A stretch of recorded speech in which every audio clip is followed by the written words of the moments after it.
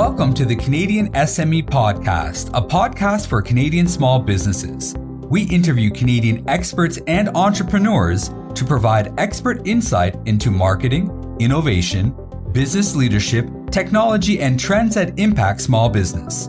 Our mission is to empower Canadian small and medium enterprise to help you grow your business.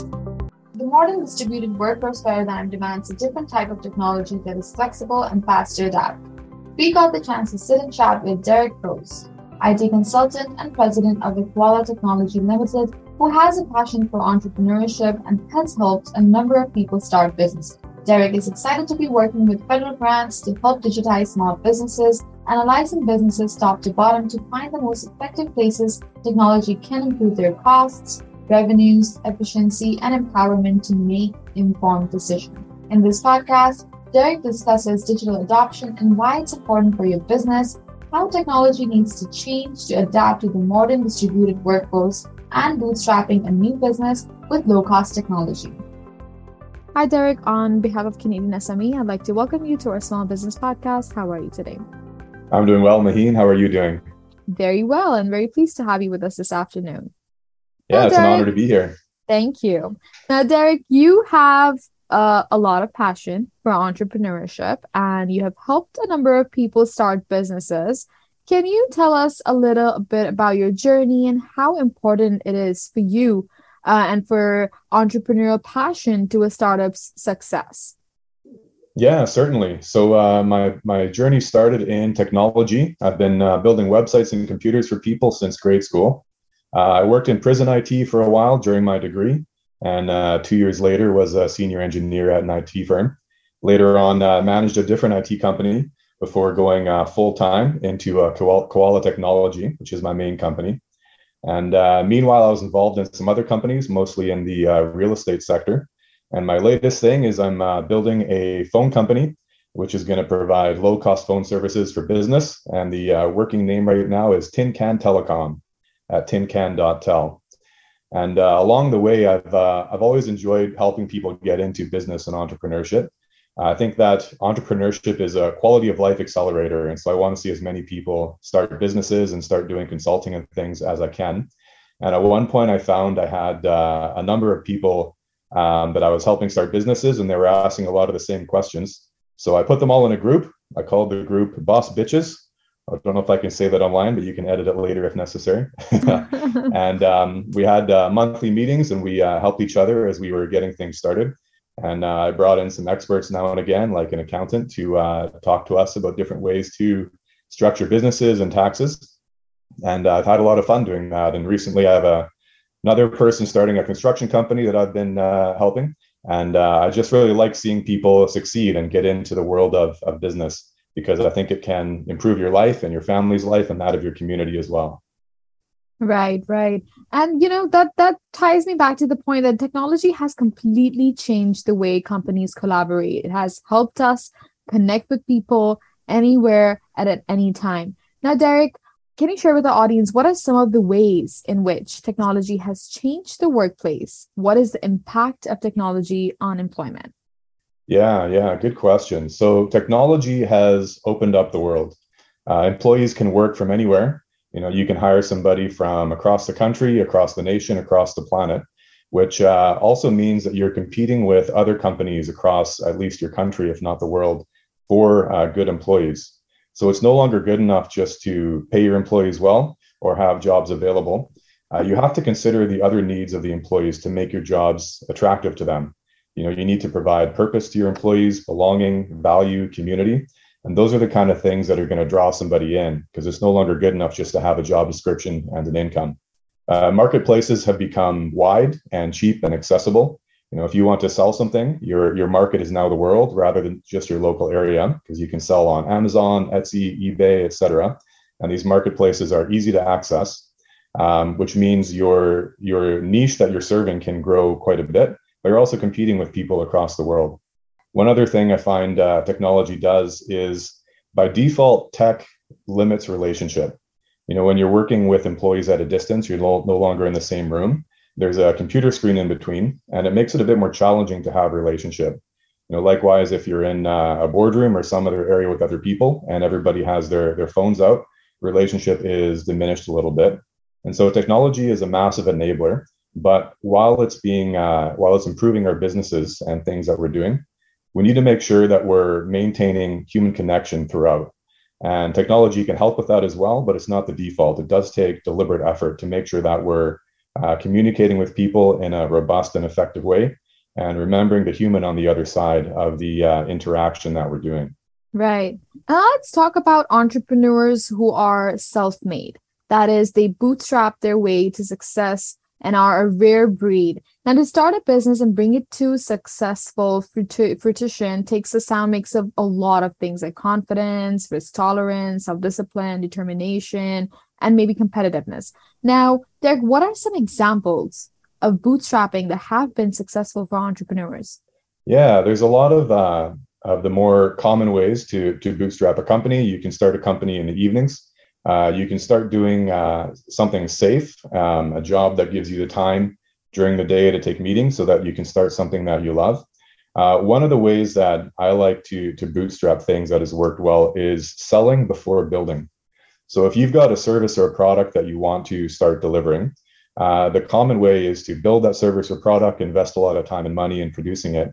And then after that, you go take it to the market and see if the market likes it, if you need to make any changes, and if there's even a market fit at all. There's a lot of risk there, though, because you have to invest the time and energy up front to build it.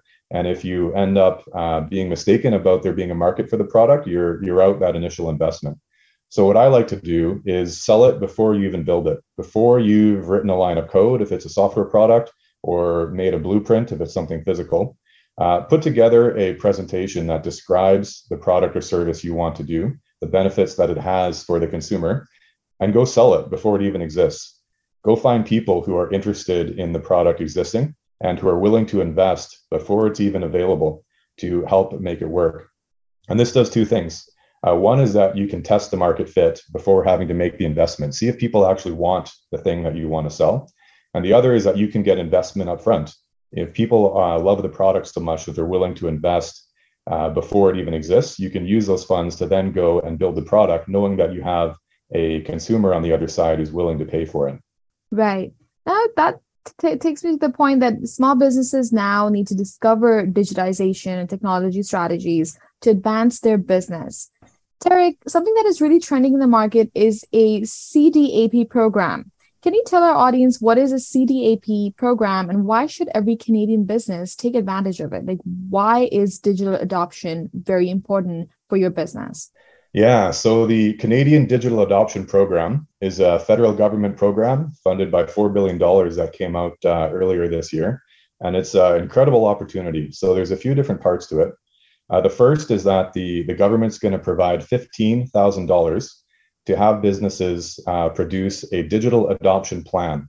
And they can work with approved digital advisors to produce that plan. And that plan is going to go in and analyze the business top to bottom, look at all of its departments, all of its operations, and look for opportunities for technology to improve the business.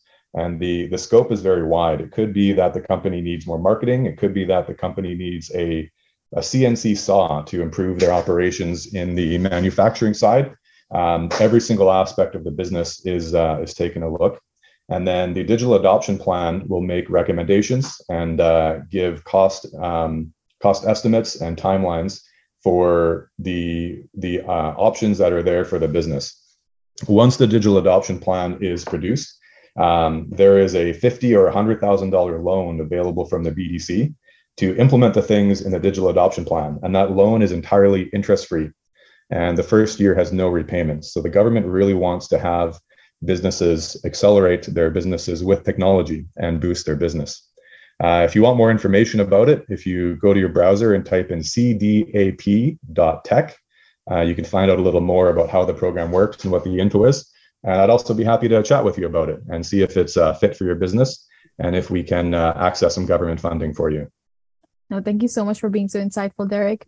Now, Derek, you've also mentored a number of entrepreneurs getting started in business, and you've designed and implemented numerous technology solutions to accelerate your clients' business goals. On a final note, can you provide one piece of advice to our small business owners during this challenging time?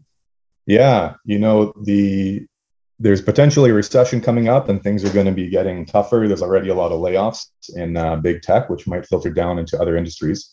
And so there is going to be potentially challenging times coming.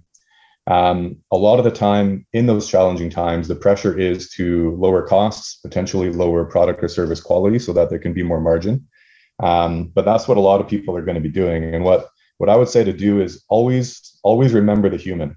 On the other side of every action you take, every interaction you have, almost anything you do in your life, there's a human who's going to be impacted somewhere down the line. They might be right in front of you, or they might be a few degrees away.